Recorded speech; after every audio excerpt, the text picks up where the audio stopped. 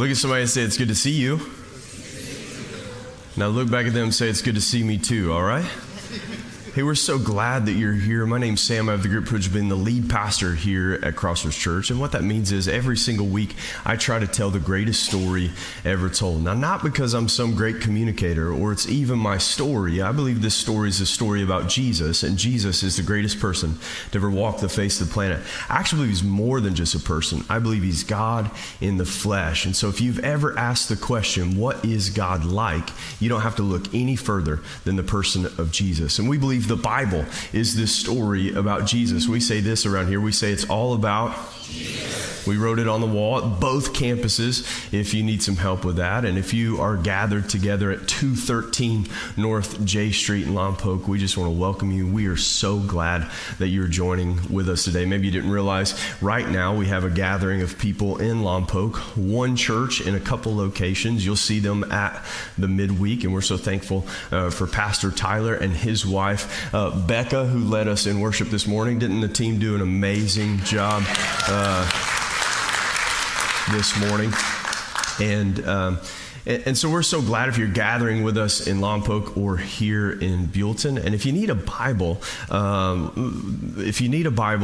just lift up your hand and one of our ushers will get a Bible to you, and that'll help you follow along. And then if you don't have a Bible, that's our gift to you. We pray that you take that and read it every single day, because every time you do, you get to meet with Jesus. Amen? Amen. This side of the room.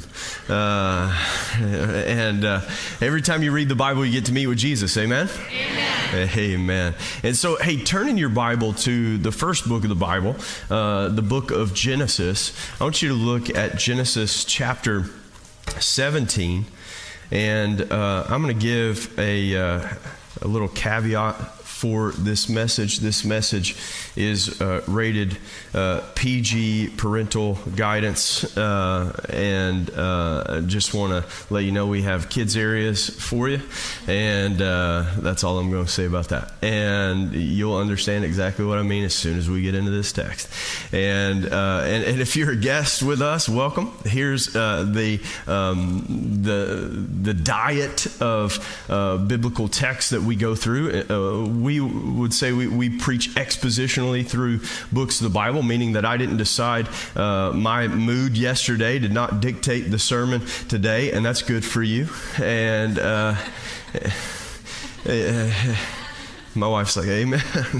And so we allow books of the Bible to be the rudder that really turns this thing and allows our church and our body of believers, this begins to drive in. So we don't kind of skip around. We take big chunks of Scripture and we say, hey, what is this book saying to us? And one of the most important books of the Bible would be the first book of the Bible. In this canon that we call the Bible is really a library of books, 66 books of the Bible put together, and it's really a library that you have to begin to navigate. And sometimes it can be hard for us because we say, hey, you should read your Bible, and you read it like a book, like any other book, and you turn to the first page. I'm going to start here. And then you get through the first few books of the Bible and you're like, I don't know what I'm reading, right? Because there is cultural differences. There is time difference between us and the original readers and authors of this text. There's a big gap between Genesis and the person of Jesus in the New Testament. And so there's some things that we have to navigate in a short period of time. And what we want to do is try to, over weeks and weeks and weeks, as you're here every single week. Amen. Amen. As you're here as often as possible, we'll journey together and allow the text to be the foundation for what you believe. The most important question that you can begin to answer for your life is, what do you believe about God?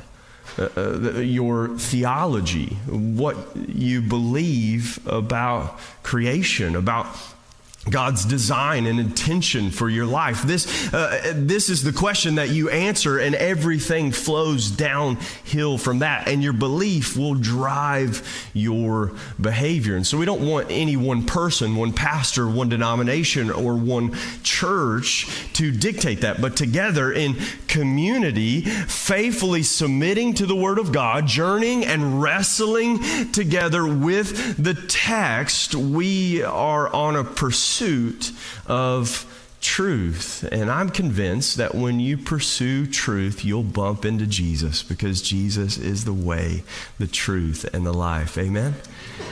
And so we believe this Bible is one continuous story beginning to end about the person of Jesus. But it can be kind of difficult to deal with text like we're going to deal today and go, man, how are we going to get to Jesus?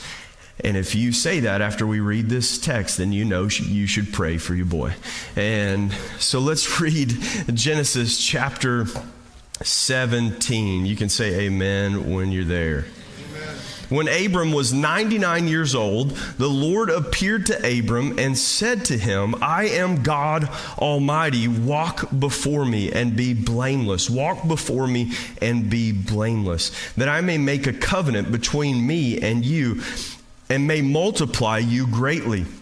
Then Abram fell on his face, and God said to him, Behold, my covenant is with you, and you shall be the father of a multitude of nations. No longer shall your name be called Abram, but your name shall be called Abraham. For I have made you the father of a multitude of nations, and I will make you exceedingly fruitful, and I will make you into nations. I will make you into nations. Notice the plural of that. And kings shall come from you. And I will establish my covenant between me and you and your offspring after you throughout their generations for an everlasting covenant, to be God to you and to your offspring after you. And I will give to you and to your offspring after you the land of your sojourners, all of the land of Canaan, for an everlasting possession, and I will be their God. And God said to Abraham, As for you, you shall keep my covenant, you and your offspring after you throughout generations. This is my covenant which you shall keep between me and you and your offspring after you. Every male among you shall be circumcised. You shall be circumcised in your flesh of your foreskin, and it shall be a sign of the covenant between me and you. And he who is 8 days old among you shall be circumcised, every male throughout your generations, whether born in your house or bought with your money from any foreigner who is not your offspring. Both he who is born in your house and he who is bought with your money shall surely be circumcised. So shall my covenant be in your flesh, an everlasting covenant. Any uncircumcised male who is not circumcised in the flesh of his foreskin shall be cut off from his people. He has broken my covenant. Now pray for your boy. Jesus, we love you. We thank you that this ancient text that has so many cultural implications, even today, there are traditions and culture that permeate from this text. And Jesus, let us not be stuck in the text, but allow us to transcend, to see the grand picture that you're painting as we faithfully journey through the passage. I pray that you would help me in my ignorance, in my weakness, in my lack, communicate the person of Jesus and the story that you are writing. And we ask for your grace to be with us. In Jesus' name, everybody said, Amen. Amen. Here's this famous passage, this passage that means so much to so many. This is essentially the covenantal sign that God gives to Abraham, changes his name from Abram to Abraham. And the way I understand that is he moves his name to the plural of his name and to imply that he will be the father of many nations. The text will go on and he'll do the same with Sarah, and he'll change her name from my princess to princess. He will give her a plural to imply that they will be the mother and father of generations. And this text is held on by so many people. This particular text is the place that the people of Israel, the Jewish people, they begin to get a custom of circumcision. this detail that many of us, man, when I read this, I can just tell you, knowing this season of our church is as we can have guests come in and we have people searching and we have a full house, I can tell you that this is not the passage I wanted to pick for today. Right, this is not one of those alley-oop type sermons, man. That will preach, man. This is just going to be one of those messages. It's not one of those things where we go, man, I'm going to try in front of a couple hundred people, try to explain why God used circumcision as the sign of His covenant. Right? You're praying for me, right?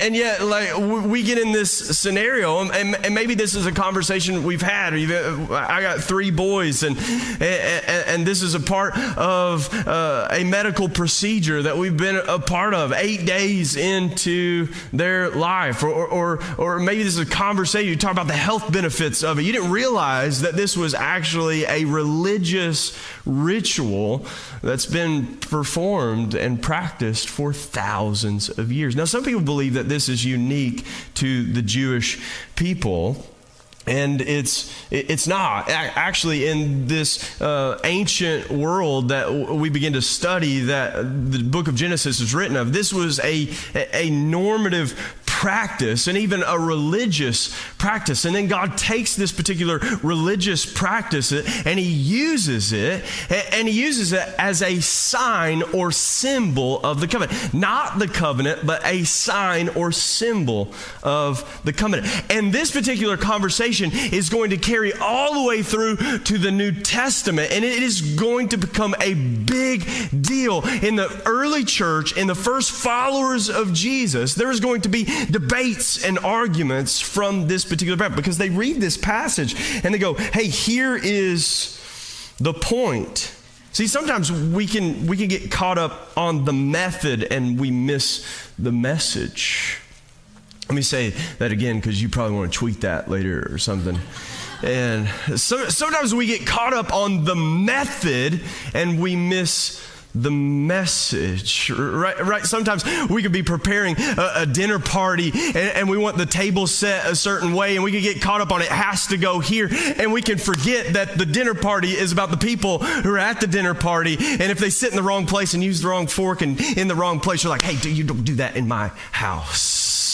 Right? We don't do that here. And you could get caught up on the method. You can get caught up on the tradition. See, that happens in a very practical way. It happens in our homes. It happens when we host people. It happens when we get so caught up on the details and we miss the point of what we're actually doing. And that's so easy to do in traditional settings. It's so easy to be removed from the principle of the tradition, what the tradition was trying to teach us, what it was pointing to, and we can begin to marry that and miss the whole point of why we started doing that particular thing to begin with. We talked about this in the Christmas season. We talked about how we can get caught up in the things that we do, the hustle and bustle, or the traditions that we've kind of put in place and miss. And you even think about that, like around the holiday season, it could be some of the most tumultuous times. It could be some of the most difficult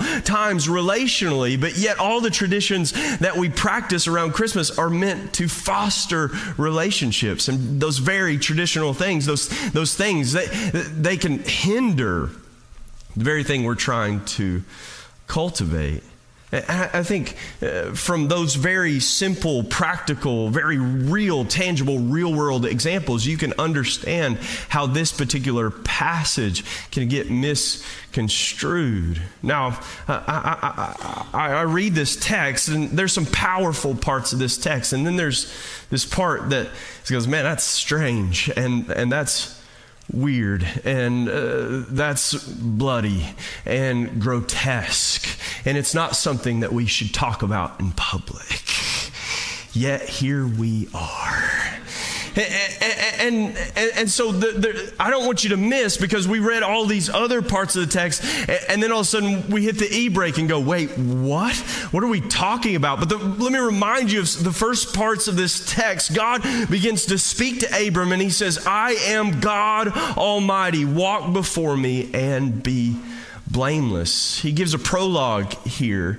Any other time from here on out, when God begins to speak to his people, he'll begin to reference his relationship with Abraham and his sons. Notice when God begins to speak, I am the God of Abraham, Isaac, and Jacob. He begins to give a lineage of his covenant and what he's done. But this is God establishing his covenant. And so he begins to speak of who he is. He's beginning to reveal himself to Abraham. We've been reading throughout Genesis how God has been dealing with all of humanity, showing us what all of humanity will do. But now he zooms in and he shows what one man, one family, and this is what we've been learning, is families turn into nations.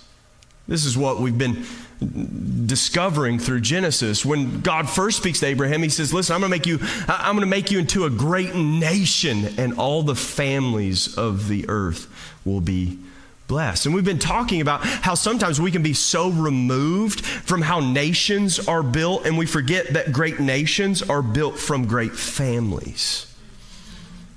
And then what happens is the inverse is true, that the degradation of the family will result in the demise of nations, that one builds up the other. They are not mutually exclusive.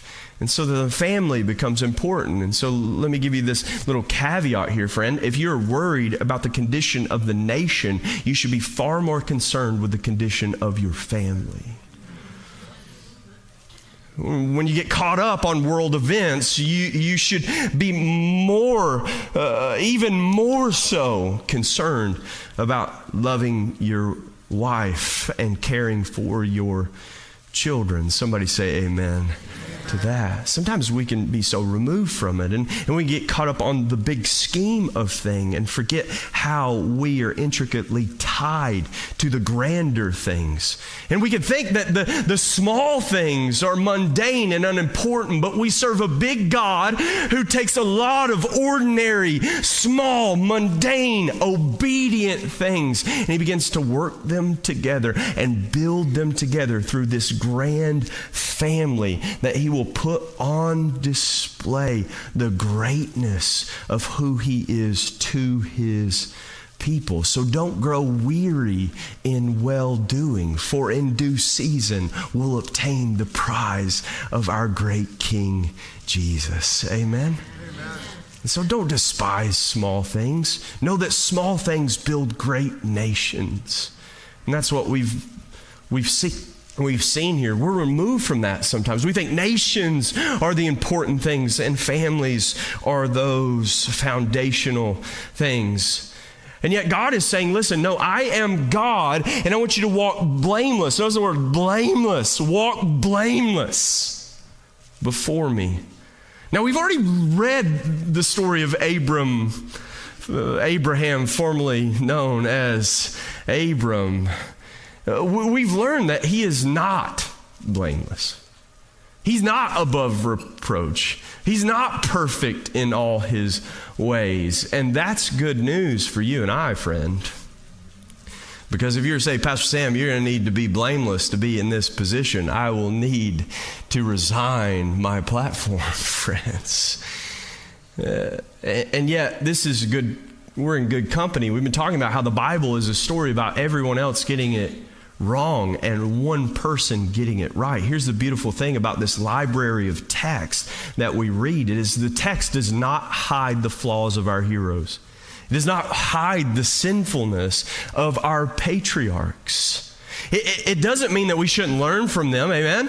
It doesn't mean that we can't look at what's good and begin to see the superlatives rise throughout these different characters of the Bible. But we also do not remove their flaws, because then we will have a misconception of what it means to walk with God, and ultimately how it is that we walk with God blameless.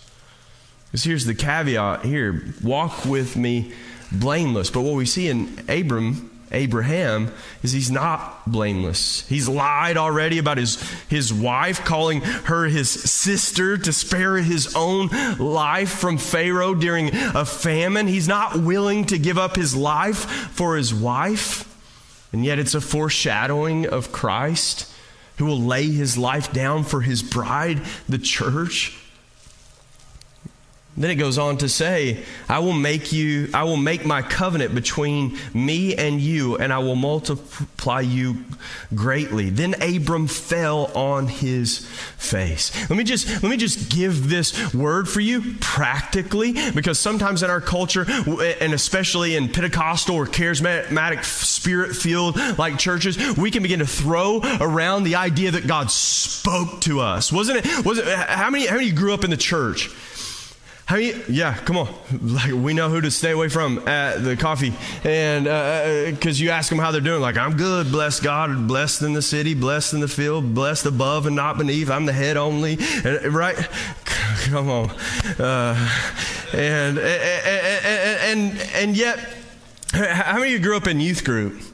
Right? Remember the fear when the awkward kid came up to you and was like, God told me we're going to get married. Right? You're like, he didn't tell me that, right? Like, no, right? Like, God told me you were the one.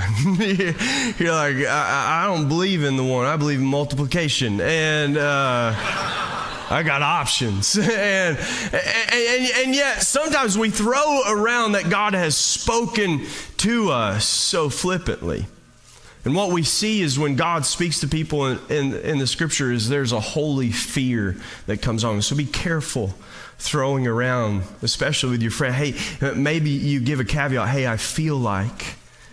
Hey, I just want to lay before you. I feel like God is speaking, or I feel like God is doing this. Be careful throwing, because here God spoke to Abram, and what did he do? He fell down on his face. When the God of the universe, when you feel like he's speaking, he's moving, and God still speaks. Amen?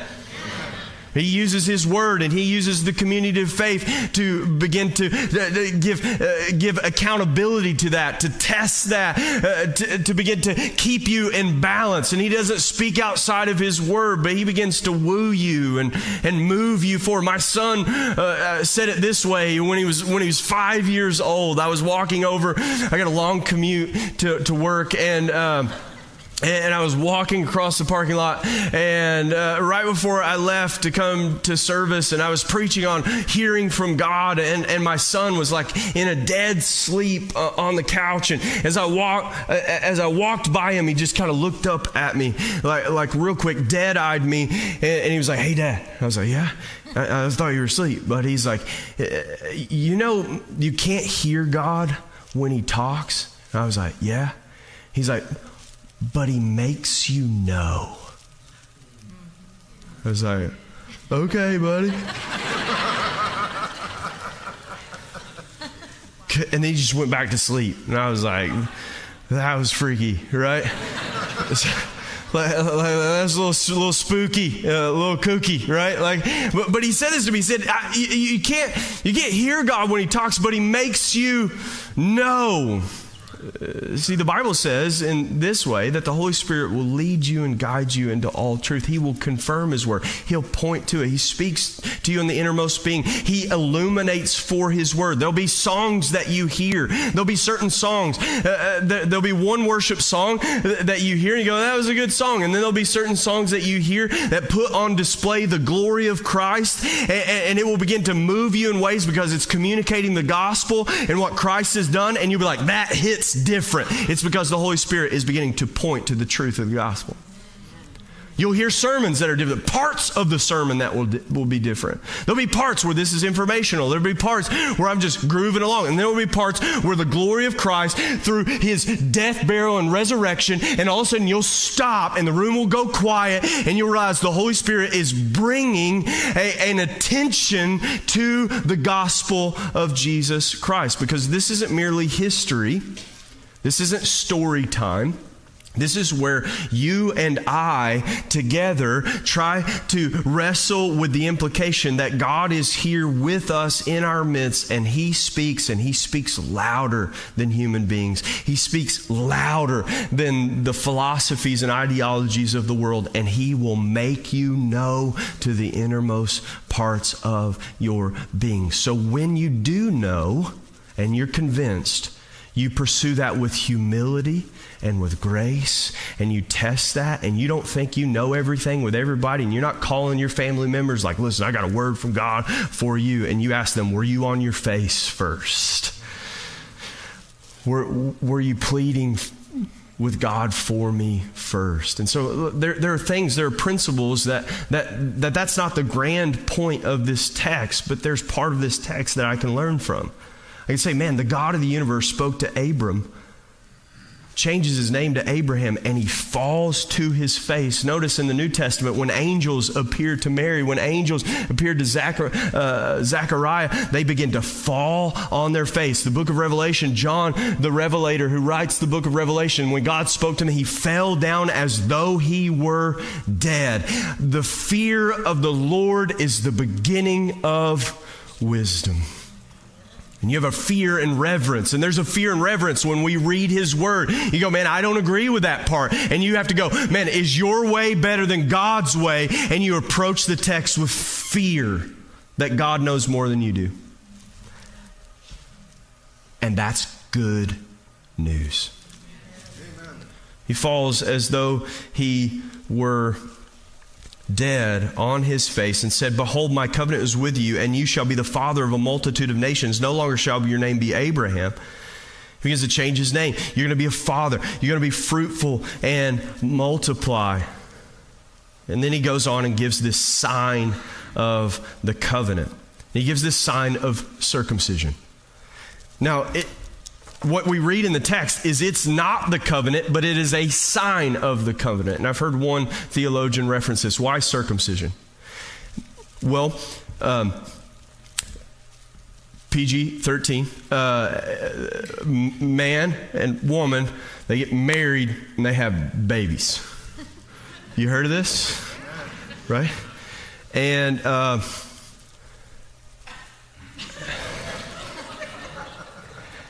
And so then when God is talking about offspring, it has to do with a particular part of anatomy with men, and it's a sign and a reminder that, hey, your offspring matters forever. This thing that there's a part of you, a sign of the covenant. Now, why he chose that? This seems grotesque. This seems strange. I don't know if that's going to be on the top of my list when I get to heaven, like circumcision. Really? Right? Like that's what you chose? But here's what I know. In a culture of sexuality, in a culture where we are driven by sex, when we are driven by our desires, when we have grotesque and common language on what we are driven by, God chooses to have a sign of circumcision as the thing that we will forever be aware that man and woman and that relationship and offspring, it matters above all things. And it will be the covenant. It will be the sign of the covenant between me and you. Then all of a sudden you go, that doesn't seem so strange. It doesn't seem so strange to be reminded that if there was a covenant between you and God, and he was going to use you to bless your family and your children and their families and their children, it doesn't seem so outside of the norm to use this as a sign of the covenant. But then this sign becomes the message. It becomes the thing. It becomes the debate. Moving forward, this would be a ritual that the Jewish people would use all the way up to the time of Jesus and even beyond. This is still practiced today. And then it would be used to create categories of the circumcised and the uncircumcised. Or in other words, those who are of God and those who are not. And yet, what we read in the scriptures before Abraham, before the sign of circumcision, is that he begins to say that I will bless all of the families of the earth. Not just the ones who are in, not just the ones who are of the circumcised group. And if understanding this particular passage, we move to the New Testament. If you don't know where this comes from, when you read texts like out of Ephesians 2, now, Ephesians 2 is one of my most favorite passages. Ephesians 2 starts by saying, you were once dead in your trespasses and sin in which you once walked, following the course of this world. You were like dead people walking. Right? I've heard that somewhere, walking dead. Right? So Hollywood did not come up with the idea of zombies, the Bible did. He says that there's a difference between living and merely existing, and there were many of us who were like dead people walking. And if you were to ask someone what they were like before Christ, they might explain it like that. They would go, man, I was empty, dead, and I did dead things. So let me just give you a caveat there. Don't be offended when dead people do dead things, because you too once were dead in your trespasses and sin. Don't look to the world, those who are far from God, and point your finger and go, ha ha! No, bring them the gospel of light, which is the life of men.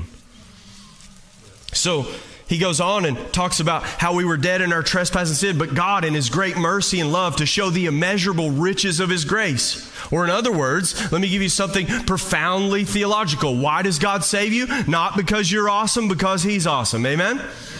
Let me say that again. God does not save you because you're awesome, but because he's awesome. Why does he save us? To show just how good he is. For by grace, you're familiar with this passage. For by grace you have been saved through faith. By grace, grace means undeserved, unmerited favor with God. Chosen not because you're good, because he's good, and he picks you and gives you favor with him that you do not deserve. Grace through faith, through the lens of faith, through my belief, through me seeing that he's worthy. That's how I'm saved. Least anyone should boast.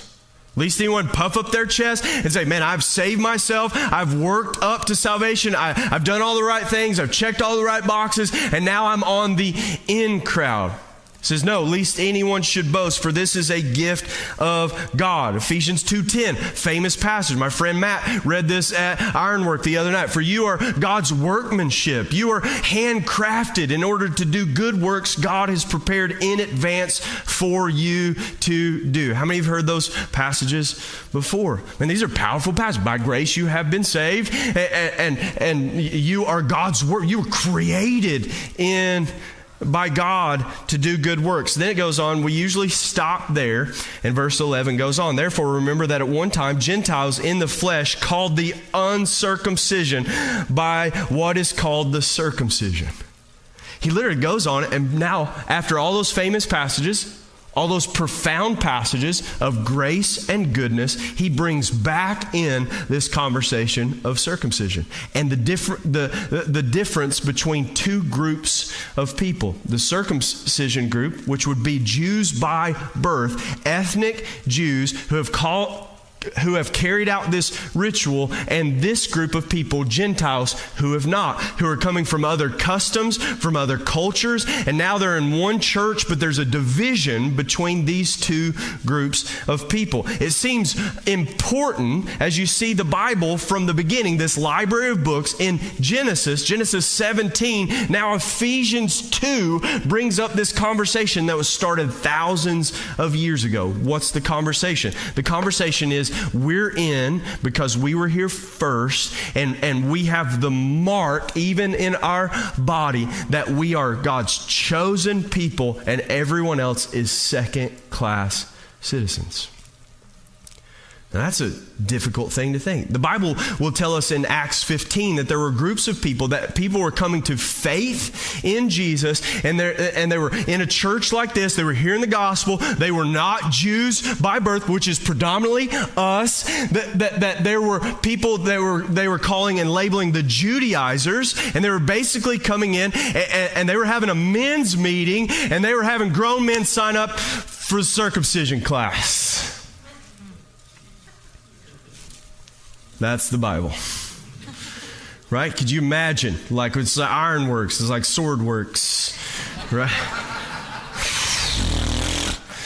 Let me tell you, like I warned you guys this sermon was going to go this way before I started this, right?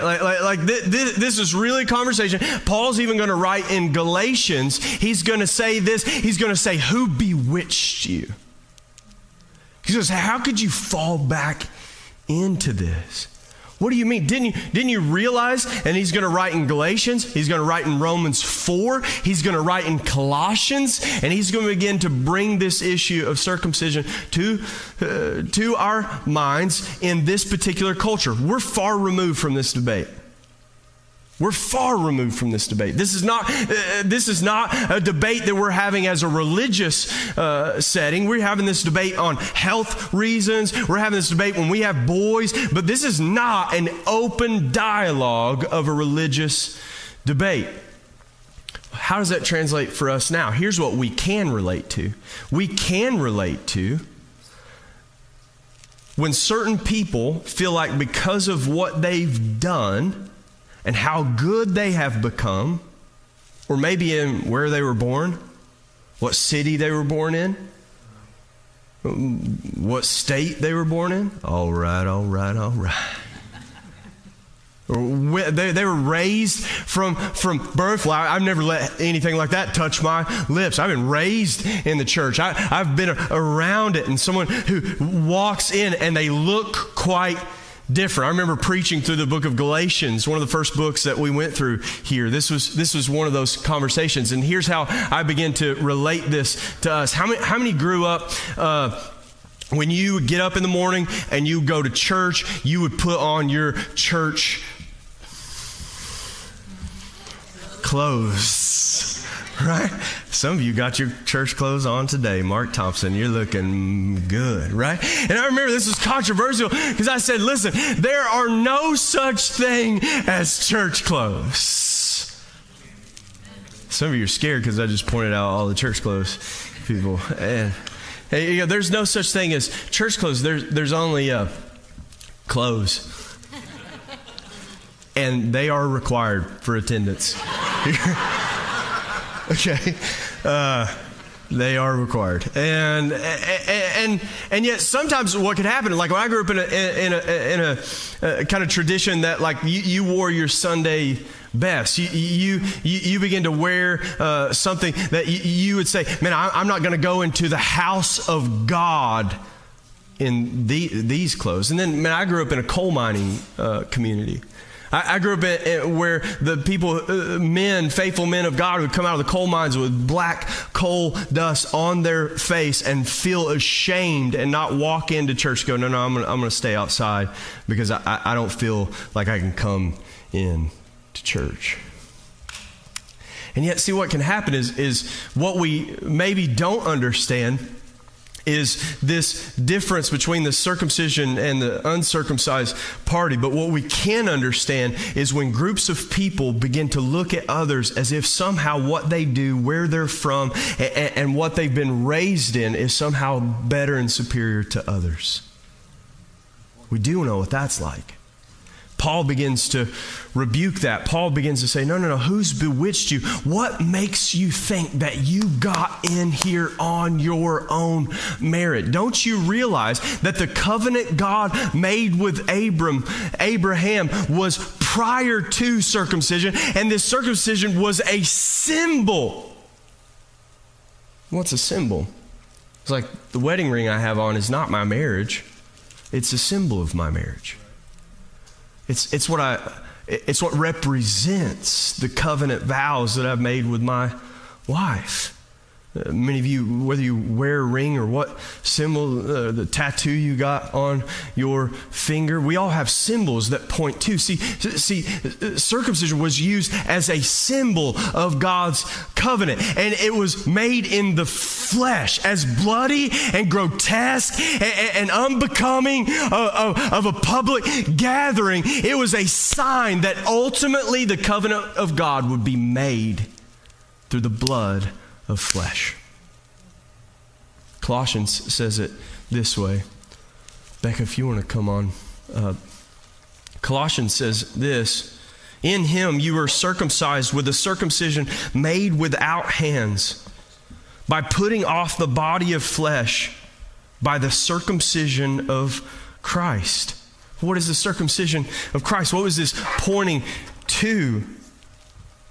It was the cross. It was at the cross that this bloody, grotesque, unbecoming, the Bible would tell us that that Jesus would be beaten beyond human recognition, and people would turn their face from him. But this would be the sign that God would make an everlasting covenant with you. And it wouldn't be based on your merit. It would be based on his merit. It would be based on what he did. That's why we're saved by grace, unmerited, undeserved favor with God.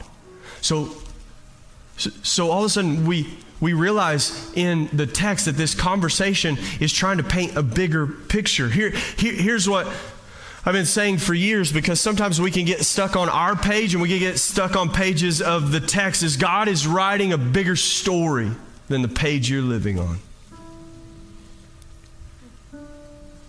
See, he can use small details and write a big story. He can take what seems insignificant and somehow point to the grand story, the grand narrative. See, we get stuck on Genesis 17, these rituals, this strange ritual. We get stuck there and we don't realize that God is writing a big story. And the story he is writing is that he would set out to create a new covenant. He would make a new covenant with us, and it would be in his blood. And the payment for our sin would be dealt with. Why? So we could walk blameless before him.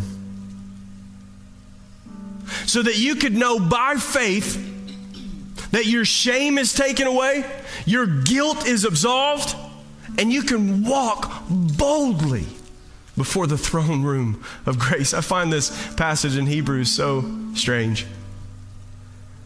It says, the word is sharp and quick, quicker than any two-edged sword, piercing and dividing the asunders of the soul and the spirit. Deuteronomy will prophesy that how we will live is by the circumcision of our heart, that we will be cut open. He says, you know what the real marker is? A surgery of the heart. You know what's going to be the real sign, the real symbol? Is that God does something new in the heart of his people. Where you realize, like, there was an old you and then there's the new you. People who follow Jesus are hyper aware that there are two yous that live in you. Some of you need to tell the old you, knock it off. I'm new. I'm a new creation. Here's what it says, that the word is sharp and quick and powerful, like any two-edged sword, pierces and divides to the asunders of the soul and spirit, and divides the very intent of your heart. See, when you read the Bible, it's like it reads you. It will read your intent, your motives. And then it says, laid bare, stripped. Nothing is hidden from his sight. It takes and personifies the word. The word is sharp and quick. And sometimes in church, we would read that and we would quote that like we were in a rap battle, right? We quote verses, right? You ever met those people who use Bible verses like it's a zinger? You got them. God says, no, no, no. Don't you know the Bible says this? And yet, it's meant to be used on us first. We're to reckon with what the Scriptures say. And it says that we are stripped, laid bare, nothing is hidden without a sight, but yet we can walk boldly before the throne room of grace. I find that such an oxymoron. Stripped naked and bare, and you walk boldly into the throne of the eternal God? Boldly. Naked and bold. Doesn't make sense, friends.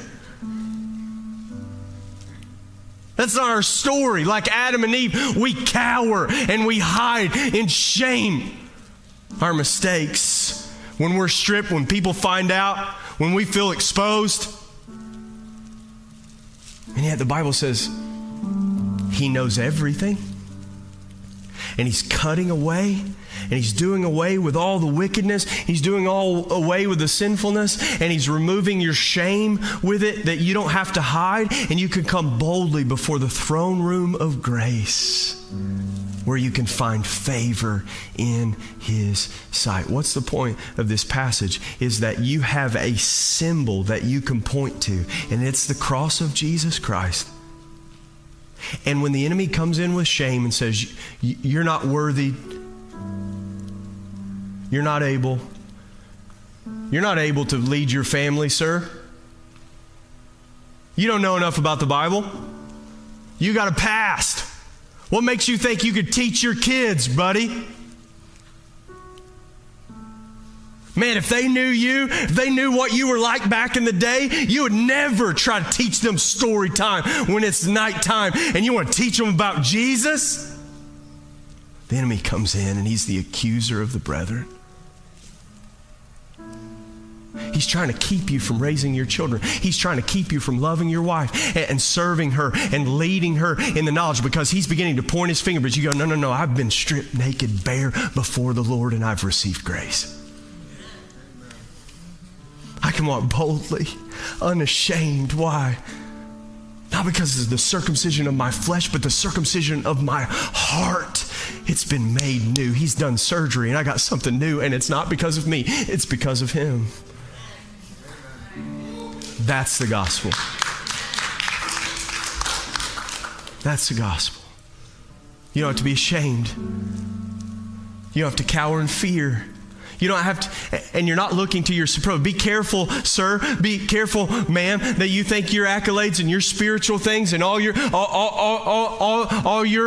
religious duties. Man, the other day I was playing an arcade game in front of a former professional athlete. And I was like, "Do you see my high score on the basketball?" He was like, "Yeah, I saw it, Sam. That was cute. I was drafted by the Braves." He didn't say that. Sometimes here's what we got to realize. Sometimes our spiritual accolades, we puff out our chest thinking we've won the Super Bowl and we're playing arcade games.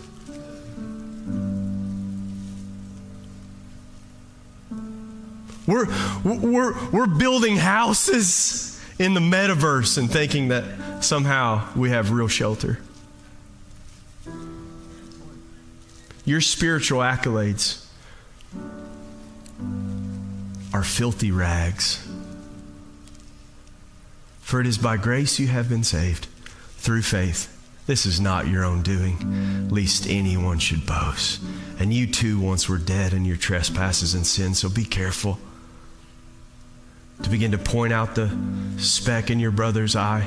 Deal with the plank in your own. Allow God to strip you and then boldly before the throne room of grace, receive the mercy of God that will propel you into what He's called you to do. For you are God's workmanship, handcrafted to do good works prepared in advance for you to walk in.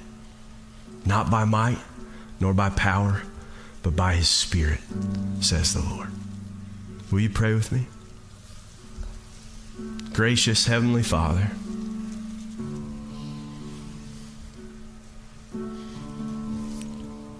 we've received mercy and grace. So when the enemy comes in and says, you're not worthy to be in that church, don't invite that friend to church. They know you. When the enemy says, you're not worthy to teach your children, God, I'm forgiven, bought with a price. I've been made new, and there is no condemnation for those who are in Christ Jesus. When the enemy says, you're not worthy to be a wife, a godly wife, He's made you brand new. You say, I'm not worthy to be a husband, to be a father. He has saved you and called you according to His purpose. And He's making something new for His glory and our good. Thank you, Jesus. Everybody said, Amen. Will you give Jesus one more hand clap of praise?